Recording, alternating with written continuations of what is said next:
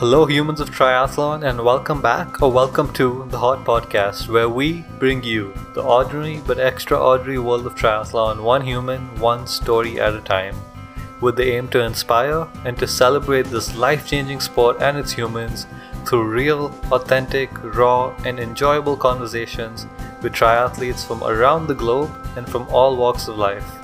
I'm Swapnil Chauhan here with my co host Charles Hunk and Radmom Robin, along with another amazing guest.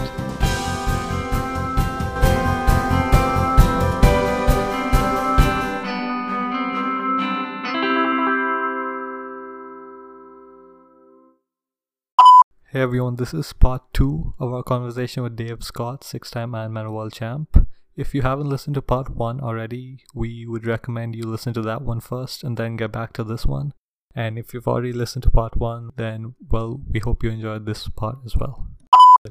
Okay, so, before we kind of switch gears here and get into more of your coaching philosophies and such, I've actually prepared a sort of rapid fire round here.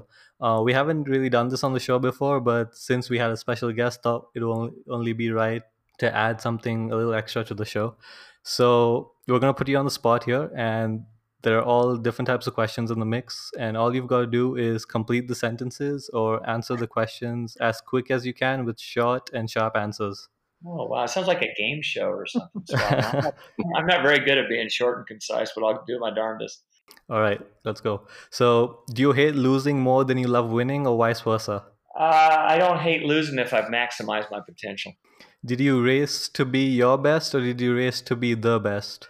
I race to be my best, and the irony is that I wanted to be the best. What's the food you crave most after a long, hard day? My diet's dramatically changed, so I don't eat cardboard rice cakes now. I'd probably really dig a couple avocados. Okay. Most memorable moment in your athletic career? 1996, I got 5th place. And no one introduces me as Dave Scott, 6-time Ironman champion. Oh, he got 3 seconds and he got a 5th. The 5th race was the most powerful race for me because I had given up in that race until about 150K into the bike. And I said, I have an opportunity to run. And when that bell went off, I said, I'm back on my game, the game that I've always played. I said, this is an amazing opportunity. I know this isn't one sentence. And I told my distraught friends and family that were on the course near the end. And I said, tell me where number 10 is. And I had no idea where the 10th place guy, I thought it was passed by 80 people. And I didn't know this till the next day, but I was in 26th place off the bike and started catching a lot of the athletes. And I just ran out of real estate. I caught the 10th guy at about 35K and caught the 5th guy about 38K. And I just said, boy, if the Ironman run was 70K, I was going to catch the leaders. But And what's the most memorable moment of your life? Oh, wow. Well, if I can lump all my kids' births together, those are all that's fair. Very, very vivid and just remarkable how that happens and seeing those little peanuts come to life. So, yeah, that's by far. Your weirdest pre-race ritual or superstition? I don't really have any. Okay. I don't have any. Okay, complete the sentence. It all comes down to your mindset. The thing I understand most is not women. I think that's a good enough answer. Okay. I love it. The worst advice you've ever been given? Just go out and have fun. Fun is pushing yourself. When I hear people say, I'm just going to do it for fun, and I'm going to spend $4,000 to get there and just do it. I say, why bother? You're better off reading a novel at home. I said, regardless of the time of the year where you are, set some standards for yourself. And then you're going to be satisfied. So when people say, just do it for fun, and Robin, you alluded to this, I think every race is fun. And it didn't matter if I was 26 in my first Ironman, or I'm nearly 65, I still have fun in the races, and I like pushing myself to the nth degree. Yeah. A country you would like to go to that you haven't visited yet? India. Your favorite race location excluding Kona? That's a very good question. I really enjoyed St. Croix. I didn't do very well there, but it's a pretty cool island. And there are a number of other places I'd like to visit that have pretty glorious races. Awesome. And just a few more. A slogan or mantra you repeat to yourself when the going gets tough? Do what you can do at the moment. Is there a word that cuts to the center of what you do best? Oh boy. Discipline. Is there a word that cuts to the center of who you are? Boy, that'd be a hard one to answer. I'm very candid. My candor can kill me at times, but I've always been candid. Perfect. All right. Well done, I guess. And the winner is yeah. You're looking for that. You're probably gonna say is all I could say, but you had to keep me on a short leash on that set of questions. All good. All right. Since we're losing time, let's kind of switch gears now. Would like you to put on your coaching hat and talk to us about your training and coaching philosophies. And because we're limited on time here, would be great if you could sort of lead the conversation here, just so we don't miss out on areas that you see and find are important when it comes to age group athletes. So where do you believe the starting point of this conversation should be? I think a lot of athletes overlook the value of interjecting higher intensity interval segments. I can define that. It depends on the cycles of the year when you should do these. But even in the off season, even in the build season, if those are parallel, people should be doing segments with good biomechanics from 25 seconds to 2 minutes. And those could be a buildup, but they should finish these, hard to very hard, depending on their background. The short return for the age group athlete is that if you've never done this, and there's very good data on this, you take a sedentary person, you do about 4 minutes. I do these higher intensity pieces twice a week on the swim, twice on the bike, twice on the run, anywhere between 18 to around 18 minutes, even in the off season. And these are broken up in those segments. Triathletes are overlooking the merit of doing that, not only from a performance standpoint, but also from a health standpoint. In combination with this, one area that bothers me when I look at athletes' profile and if they're developing injury patterns or they're not improving is, are you doing any mobility, flexibility, and strength? And just very briefly, the three key areas that most triathletes have trouble and over time can develop asymmetry in their patterns is that they lose mobility in their shoulder and their whole shoulder girdle. It's pretty complex. They lose mobility in their middle back, their thoracic spine, not only length and rotation, and they lose mobility in their hips. And that whole kinetic chain is connected. I'll just give you a really quick example. When people enter their hand on freestyle and you're looking at their body position, quite often, and it's more prevalent with men, the right hand enters the water and you all of a sudden see their feet, the opposite end, splay apart. The left foot is dorsiflexed, and all of a sudden it looks like they're doing side stroke. And the reason they're doing that is that whole chain all the way through their lats and their serratus, their hip flexors, their low back, are causing them to balance themselves in the water. So they get this splaying motion, which increases drag. And athletes have to pay attention to this. Some people have a hypermobility, but it's a very small percentage. I'm hypermobile, yeah. Yeah, and you see this with great swimmers. A lot of them are hypermobile in their shoulders and their knee joint and their ankles, and they develop it because they're working on it dynamically when they're swimming. Most of the triathletes and in the camps that I present or the sessions or clinics, most of them are so extraordinarily tight in those three areas and all the muscles and the connective tissue and the tendons that move around that they they end up working harder. They think going longer is going to cure things. So they've got to work on the strength, mobility, and flexibility. And lastly, you have to work on biomechanics. You have to work on good technique, and that includes the bike. You obviously have to have a good bike setup that can change from year to year as you hopefully increase your flexibility and mobility. You have to have good technique on the run and be reminded of it. And I coach a couple swim classes still in Boulder. I have a run session. I used to do the mobility, flexibility, and strength, and I don't have time for that, but I teach this at my camps in Kona at the Four Seasons. Every single day, including today when I coached my squad and we had 25 people, I talk to every single one of them, and I see people change. All of a sudden, I think, gee, they developed this funny thing on the front end of their stroke, or their elbows coming out kind of unusual. And I think people need to be reminded on not only, hey, you're making a mistake, but how do you change it? Yeah, exactly. So how much depth do you think an athlete should know about like the science of the whole, like the biomechanics and everything? Should they just listen to a coach, or do they need to like take the time and understand what the science is behind it? Well, I think the science, whether it's coming from reading or it's coming from a coach who understands that, it's good to evolve, because if you don't take it in, you become stagnant, or you become complacent, or you become rigid with your training program. Like, this has worked before, so therefore I'm going to do more of the same. And that's just being naive or ignorant. So I think developing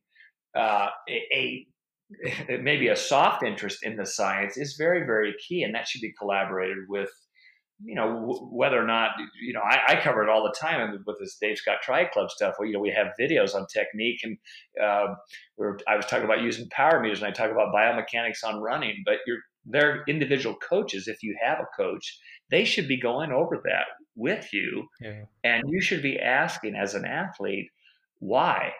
Why do I want to do that? What's the purpose of that? What's the benefit? What's the need that I have? And the coach should be able to answer that. And if the coach doesn't, then they need to find out. And I think that inquisitiveness with the athlete lies on both parties. So, I like to see an exchange. And Swapnil, I'll just say one thing. I did look at your pictures on your website just to see who you were. All of you, I know what you look like. And I was looking at one of your shots on your kettlebell squat. Yep. And I said, look at that. That's bad position. You shouldn't show that on your website. You have your elbows down. So your elbows are down right next to your knees. And you want to keep your elbows high, because that keeps your back in a more upright position. And right now, when you do that, your back's going to take over a banana-like position. Right. So you're going to be really rounded. So you put a lot of stress in your low back as you particularly press up on it. And the crazy thing is, I'm doing that to help my lower back. Yeah, well, when you're doing that kettlebell, you have to have mobility in your ankles so that you can come down lower.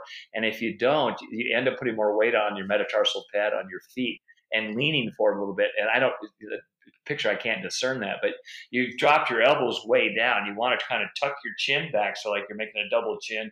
You square your shoulders up, and you actually point your elbows out when you're doing a kettlebell one. Or a forward squat. You point your elbows forward, not down at the floor. Yours are down at the floor. Right. Yeah, I think that's Can I just say, I just love that Dave just can't stop coaching, like even in the podcast. Yeah, no. It's just saying. A few more things on something else. God, your finish on your freestyle, your third shot on your on your page, you got your hand coming out of it. Like, you're finishing your stroke and you got your hand coming out of a deep pocket. You want your wrist hyperextended. So if you put an eyeball on your palm, it's looking back, not at your thigh. You got to take a look at your picture, your third picture. Really, really common in swimming. A lot of people will finish where they turn their palm in towards their thigh. It's very ineffective. You'd be a better swimmer.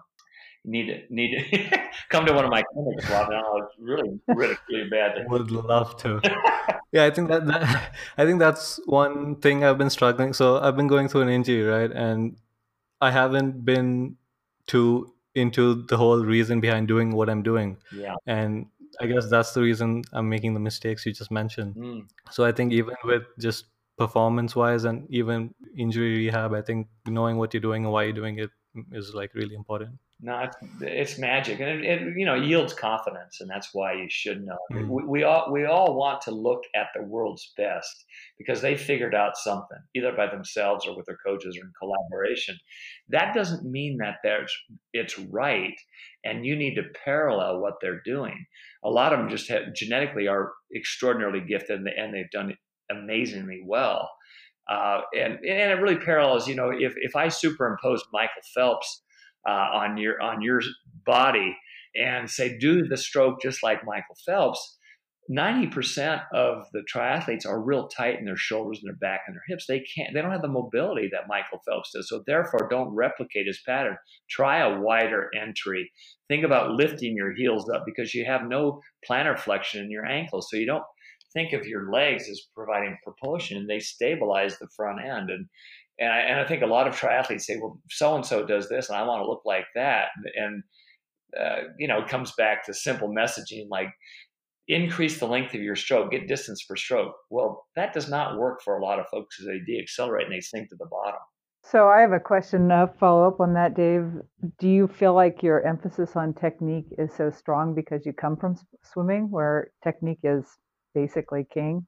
I would say biomechanics in all three, as I alluded to, is paramount.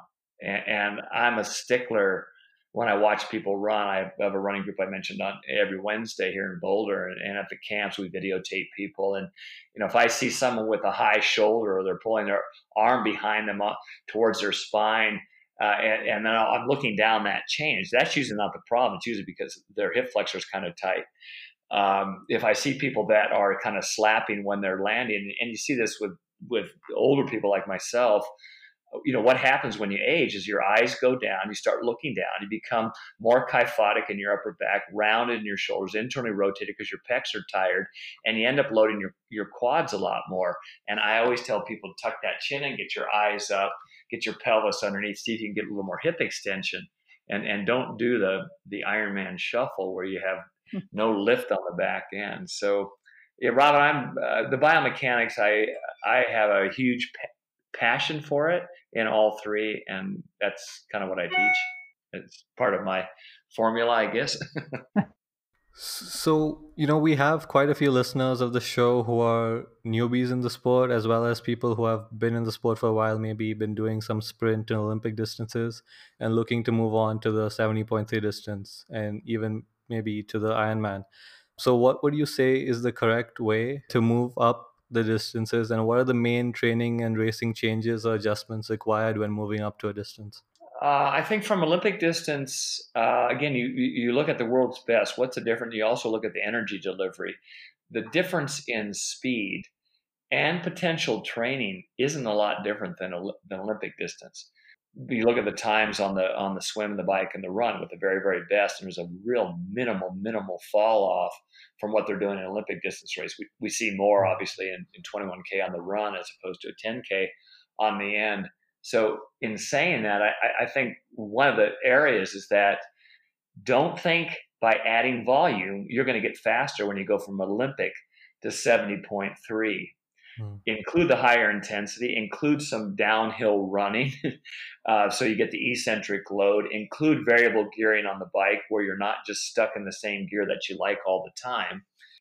Do some in a lower gear, stand up so you're confident on the hills so that you change that muscle recruitment, and it also spares muscle glycogen. But the rule of thumb, as I said, and it's not my rule, is that if I go up to a longer distance, I got to increase my volume. I'm not averse to going from 70.3 to Ironman distance and interspersing longer rides and progressively longer runs. But there's a real finite point, I feel, just based on potential injuries. If someone's going to be out there for 7 hours on their bike in an Ironman race, do they need to ride 7 hours? Yeah, maybe once. I take even the beginning athletes coming up to 5 hours, because what are we asking our athletes? You got to sit on a crummy saddle for a long time. So you got to be comfortable sitting on that little saddle. It's not your soft chair in your living room. And also your body has to adapt to utilizing whatever calories you're taking, if you're carbohydrate adapted or more fat adapted. So that's a good thing. And also including some bricks where you not only do them the conventional way of doing a swim, bike, run, or a bike run, but doing them where you have the total amount of, or a bigger block of time where you might do a run, bike, run. And I do a lot of those because people can run a little more fresh. They can do a little higher pieces in there, and having a break in there allows them to not necessarily increase their volume, but to have better mechanics and, again, the segments that are a little bit faster. I'm very wary about people that increase their volume, and I know I've said this many times. Charles, you've been fairly quiet. Do you have any questions for Dave? Well, I guess since we're talking about all these sort of training parts, so obviously, I think that question that you made about moving up the ranks, if you want to call it, somehow I decided to start very much at the end of the rank. Somehow I was very excited about doing an Ironman, and I went for it. And of course, so I managed to finish 2 of them. Some difficulties here and not, but then I see a lot of people who have this fear of, I need to get competitive, right, at shorter distance before I move to the next one, right? What's your philosophy in that sense? Yeah, I agree with you. And I remember working with Craig Alexander when he was coming from, he didn't make the Aussie Olympic team, and he was a great Olympic distance athlete and had won a lot of non-drafting. And then he started stepping up to 70.3. And I remember advising him early on, don't lose your top end. And we're seeing this migration now, particularly on the men's side, where we're getting, I mean, Frodeno's a good example. Gomez didn't have a great race, but I think he can. Maybe the Brownlees will step up. We're seeing a lot of the short course ITU athletes that have this top end, and they move up to 70.3 very, very easily. And some have graduated quite nicely at Ironman. So I like doing the shorter ones. And I think the when we think of short races and you think of Olympic distance race, it is a big aerobic race. It's a huge aerobic race for a beginner or intermediate. And are they getting out of their aerobic zone? Well, probably on their bike, maybe on the outset of the swim. So you have to have good aerobic machinery, and that doesn't necessarily mean go longer. So the transfer and going up, and even a sprint distance race, that's the wrong word. A sprint is 15 seconds. A sprint's not an hour and a half. So, I think when people are starting with the shorter distance race, they developed that top end, maybe because, as you said, Charles, they want to be competitive. Well, the nature of it is, I got to go faster. I'm doing the shorter race. That's a good thing. Carry that into the 70.3 and Ironman as well. Okay. I mean, I always did, even in my train, I always did very, very high intensity training. And I have relayed this to other athletes that I've coached, including Craig and Chrissy, and I've been pretty steadfast on this in the programs that I have with the DSTC program. We do VO2 sets, VO2 type workloads, particularly on the bike and the swim, as they get close to Ironman, because I want their top power output for that time duration to be at the highest level. Quite often it'll fall off. But I'll do 3 blocks of 5 to 7 weeks where we do a VO2 segment on the bike and the run. This might be 5 times 4 minutes with 3 to 5 minutes recovery in between. And typically the workload on a VO2 is anywhere between about 5 to 18% higher than people's lactate threshold or FTP. And I don't know if people understand all those terms, but a sustainable workload for a beginner, if you can do 30 minutes on the bike at X workload, see if you can move that up 5 to 10% for someone who's advanced, move that up to 15 to 18%, see if you can hit those numbers or that speed. I think it's absolutely vital that these endurance triathletes have their top end going into their Ironman race. And, the results speak for themselves. I did the same. Way back when I was racing, I wanted to be fast on my runs. Can you touch a little bit on nutrition? Because I know you mentioned a little while ago how, you were a super carb heavy athlete. early on, and I know I've read that you've transitioned to more of a ketogenic approach. So can you give us a little of your insight on why you made the change and what it does for you? Yeah, so we need another 2 hours, but yeah, Yeah. I think it's a beautiful topic actually, and it's one that folks like myself who are ex-jocks who have a background in physiology who have talked about nutrition, and PhD folks, MDs, a lot of us were wrong, really wrong, because we didn't really look at the data that was out there. We went only as far as saying, we know carbohydrates work, we know the fluid replacement drinks work, the gels and all the other stuff will work up to a certain point, but the long-term effect can be very damaging because you're getting this huge insulin response, and insulin is the number one trigger of inflammation. The other part is that I think what the manufacturers have done is said, we'll take a gel and it has 25 grams of carbs in it. People taking a gel, everyone's taking a gel, and we're not absorbing it. And most of the questions that I get on nutrition is that people taking way too much and too soon on the bike. They're probably not even utilizing any of those calories because it's just sitting there with this bolus of food, and they get to the run and they've got upper GI issues. Now they have lower GI issues and they're jumping behind the bushes and in every porta potty. If you're carbohydrate adapted for health reasons, there is tremendous science on reducing the amount of carbohydrates that you're taking and shifting from a higher carbohydrate, which I did, to a lower carbohydrate and a higher healthy fat without getting this too heavy. Robin, you alluded to a ketogenic diet. Ketones are liver-based fat globules that are produced. It's not pseudoscience. Everyone can produce ketone bodies, but it fuels your brain and your muscles at a steady state because these ketones are amazingly efficient. Performance-wise, you can cut way, way, way back in total calories because these ketones can provide energy, pretty much indefinitely. So for me, I gave lots of advice, and I'm sure Robin at the Team in Training Clinic, we talked about carbohydrates and how much you need and the replacement and so on. What I did know way back when I was racing and also as a coach is that if you reduce the amount of carbohydrates and you don't take them in the volume or in at regular intervals with higher volume, you're going to start accessing, if you're carbohydrate adapted, you have a fair amount of carbs in your diet, over 50%, you'll start accessing free fatty acids. And free fatty acids, they don't fuel your brain, but they fuel your muscles. And if you're doing this, even on a 70 kilogram person, you've got about 40,000 free fatty acids that are available.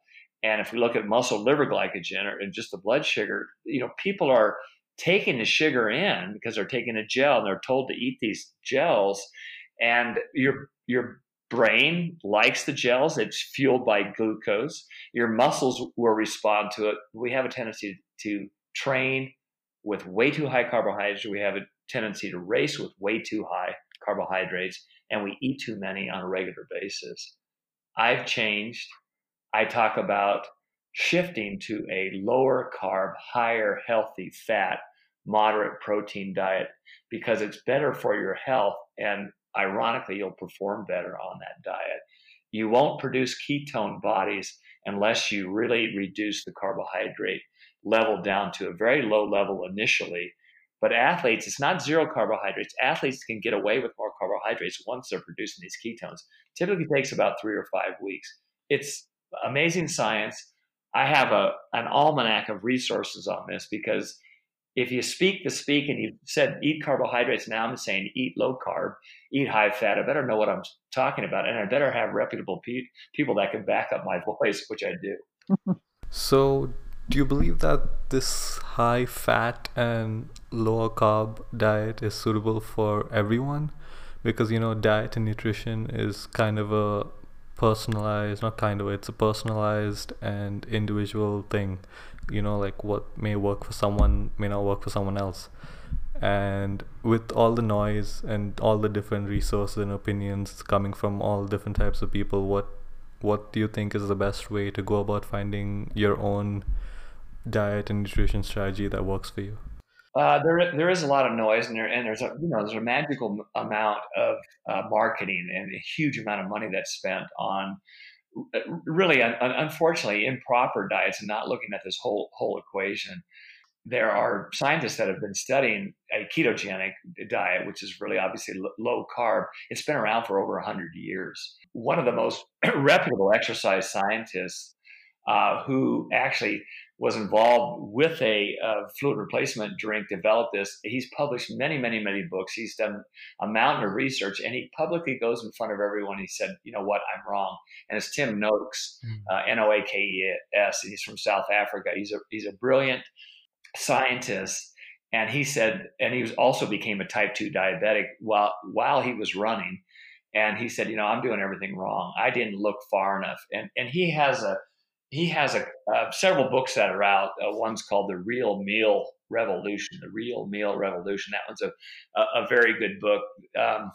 The other two authors that I follow a whole myriad of them, but the guy Stephen Phinney, who's a medical doctor, and he's done a lot of research, and Jeff Volek. Phinney is Phinney, and Volek is Volek. Google them. They have a book. They have a book out that's a nice, easy read, but has good science in it. And I recommend it to everyone. It's The Art and Science of Low Carbohydrate Living. They don't talk about ketosis. They do in the book, and they have The Art and Science of Low Carbohydrate Performance as well. I think I'm quoting that properly. It doesn't sound quite right, but Phinney and Volek are both worthy of Googling because you're going to get good data, and they have to stand up in front of their peers and say, you know what, you're giving all these athletes improper data, and they've done it for a long time, and now people are listening to them. So even if you reduce your carbohydrates, a lot of the studies weren't down low enough, so you didn't get significant changes. And when people go to a lower carb, that could be all the way down to 5 to 8% if you're in ketosis, up to about 15 to 20% once you lower that down. Then you're going to start burning free fatty acids or ketones. I know this is a big topic, and I'm like a whirlwind on the subject matter, but I would look at those areas. And there's a number. I have a whole list. I'd be glad to share this with you if your listeners want more information in the science and also the people. It's worldwide. It's not just a little niche thing in the U.S. It's across the world. And Phinney and Volek actually presented in Melbourne. You can download their information on YouTube. They also have a website called Virta, VIRTA. It's one of many that I enjoy listening to, and there's really good information on that Virta website. Yeah, and to everyone listening, we'll make sure to link all this on our website so you can check everything mentioned over there. You can come to mine too, because we've just started chattering about in this Dave Scott Tri Club about diet. We have a forum, so I answer all questions with athletes that are pouring in, and I do 2 webinars a month on it, so people can see me and they say, "Oh, wow, you've really aged, Dave. What happened?" But we talk about lots of different topics, and diet is coming up. And again, Robin, you kind of opened this up. This is a magnificent topic. I love talking about it, but we need a lot of time. Right. Well, I do want to ask at least one tiny question about Team in Training, because I just think that's a marvelous organization, and you pour a lot of time and energy into helping the coaches succeed. I did. It is a great organization. I didn't let you finish your question, Robin. Excuse me. No, I just wanted to hear how you got involved with them. They actually came to me and they said, "Would you start a triathlon division?" So at that time, it was really predominantly running. There was a walking division, and then triathlon became the second largest. I said, "Yeah, that'd be great." Didn't really know what that entailed, but part of it was, doing these coaches clinics. And again, my thing is, let's give them as much information as you can. And the clinics were condensed, as you know, and we needed more ongoing education with them. But I felt that was at least a stepping stone for a lot of coaches that didn't have a background. I did it for 13 years, and they kind of changed the model a little bit and basically wanted to do everything online. And I just said, well, I don't want to do that. I think what the coaches really enjoyed was interaction with other coaches and hopefully a little bit with me. So I bowed out of the program, but I still have great admiration for it. Right, thanks. Okay, so as we're nearing the end of the podcast, before we go to the wrap-up questions, just this one question, which I think, one thing I hear a lot in the community of age group triathletes, they complain or just comment on a lot, is how expensive the sport is. So if you are an age group athlete today on a budget, what would be some of the more essential things you would invest in, whether that be with coaches or nutrition or trainers or power meters and stuff? And what would you keep on sort of the secondary list? Well, I think you hit it on your list. There's a lot of pseudo coaches, and certainly here in the States, you can buy a T-shirt and emblazon coach on it and put it on your website, and you don't have a background at all. I think it's a discredit to the coaching profession. You don't have to have a degree. You don't have to have any training in exercise physiology or biomechanics or nutrition. You can just say you're a coach. And a lot of coaches have grown a new leaf because they were a decent athlete. And now they can give out advice. I'm hard on coaches, and I hate to see this, and I don't like it. So I would seek out a coach. I would do your homework on their background, and I would ask a whole boatload of questions to that coach. And if they get nervous or upset, then I'd walk away. So that's the first one. I think some of the things that I have talked about is that everyone wants to offset or override any potential injuries. And here's the second side. If you have a coach who has a good background in biomechanics and strength and mobility and flexibility, I would do that on a regular basis. And in my little club thing, what we've designed for everyone is, how much time does this take? A lot of people, I don't want to do any of that. So my suggestion is that you can weave in 15 minutes a day, 5 days a week. So you have 75 minutes, and you're going to get a huge return in doing that. And I would either get your coach to do that if the person is skilled, or get a trainer. That's a good investment. As far as equipment, you better look at the swims that you're going to be doing. If you're in a colder place, I'd get a wetsuit. That's probably a prerequisite. I work with Hoob, and have a nice discount on my website. But I would get a wetsuit. In the old days, we just jumped in and froze to death, but everyone was equal. So if you got out of the race and you weren't hypothermic, you'd probably do fairly well. They're kind of vital. I think probably the next area is do you upgrade to get the most expensive bike on the market? Well, it is right. Expense is an expense.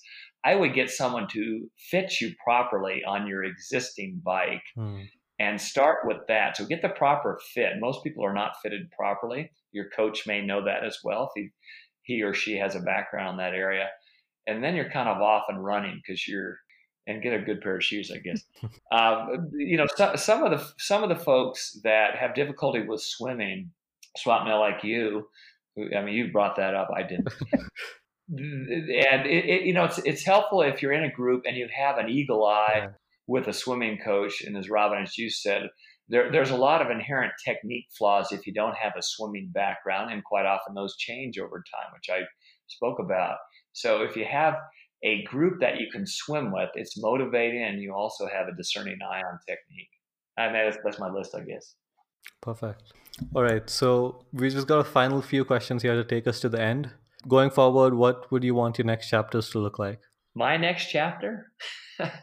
Everyone around me who knows me said, just be calm, Dave. So I'm trying to have that calmness and clarity and resolve by the end of the day, and not finish my day when I put my head on my pillow and I'm like a hurricane upstairs. I'm really passionate about, obviously, the sport. We wouldn't have been talking about it for an hour and 36 minutes so far. But I've never lost my inherent interest in teaching people. And I always say I'm a teacher before I'm a coach. People ask, when you're coaching these people, do you get bored or restless? Well, there's certainly times when I'm agitated and they know it. But I rarely am in front of a group and I'm not enthusiastic about making them better. And I know that sounds kind of fluffy and it sounds kind of silly, but I can say over a long, long time now, I still want to maintain that in my next chapter. How long will I go? I don't know. All right. And what's the message you would want people listening to take away from your story? Oh, I'm not a robot. I'm not some Martian that Charles was talking about. Yeah, but I'm not really sure what category you put me in, Charles. But yeah, I think that the mindset, the seriousness side of Dave Scott. Yeah, I have that. But the other side is if you can't see any lightness or levity or humor in what you're doing, and you can't sit back at the end of the day and sort of laugh at yourself, you're going to tie yourself in knots. And I think that's kind of been my savior is I've always been able to see the humor, subtle humor in what I'm doing and what I see in people, and that gives me energy.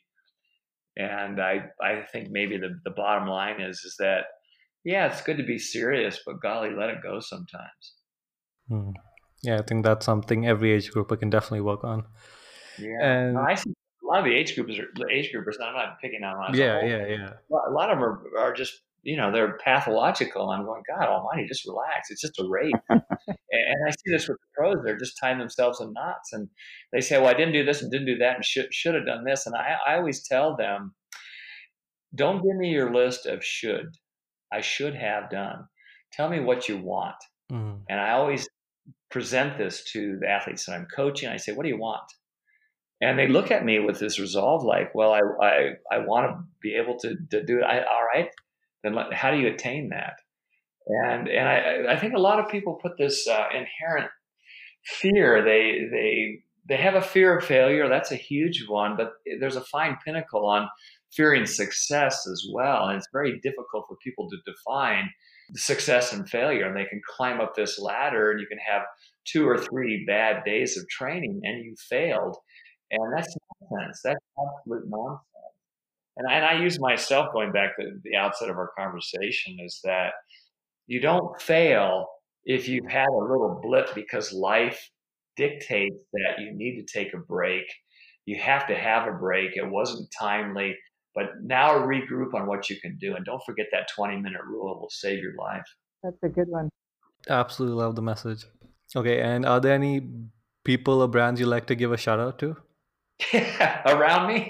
Well, there's no one here at the directly or indirectly. Well, I think you're a pretty direct guy, so directly. No, there's I'm by myself. I actually have told my dad. He's 94 and a half, and he swims 4 days a week. Nice. Wow. And he does strength stuff because I beat him with the stick, and he still drives, lives independently. And I told him that I'll give him a free pass to my membership because he digs all the videos and the chats that I do. And so I'll give a shout out to my dad, Vern. A lot of people know him in the sport. He started what was called Triathlon Federation, USA Tri, and started in his home, my home at the time. And there was fax machines and a few other things that were technologically inept. And he's a workhorse. My mother is deceased about 4 years now. And I think if I could talk to my mom and say, hey, to my dad, they gave me the button to drive myself, to push myself. And in a lot of ways, there's a lot of positives, even though I brought up the mental side of it, and the emotional side that has weighed me heavily. I also look at the very positive notion, the work ethic that they instilled. That's a darn good thing. And my kids have it too. So I'm proud of that. That's amazing. And before we ask our last question, what's the best way someone can get in touch with you or your team with regards to coaching or anything like that? Well, they can just Google DSTC, Dave Scott Tri Club, or they can go to Dave Scott Incorporated. I always tell people just Google Dave Scott. There's either a felon, there's a black singer. He's amazing, and there's an astronaut, David Scott. And I received 2 of these from young kids. They've sent me a picture of this astronaut, David Scott, and they said, "Oh, I really admired your career. Could you autograph this for me?" And I remember I thought, well, I'll send him one of my pictures. And a lot of the pictures that I send out for years was, me finishing. I'm wearing my little swim togs, and I thought, oh my God, with all the demented and perverted people on the internet now, I said, I can't send this back to this 10-year-old boy with this man wearing his little swim brief. I said, I'll probably do that. Yeah, I think the easiest way is just Google me. That's the best way. You'll find me. It sounds a bit pretentious, but it'll have some sort of Ironman shot that will hopefully be pleasing. Okay, and our final question is, why do you try? Why do I try? Man, I'm crazy about it. I've used the word passionate. People say, do you still like to swim, bike, run? And there's really no small little gem that's tucked away forever and ever. It always percolates to the top when I can do all three on one day and feel like I've got in a good rhythm exercise-wise. I still love to swim, bike, run. I'll never lose that until I go to my grave. All right, Mr. Dave Scott.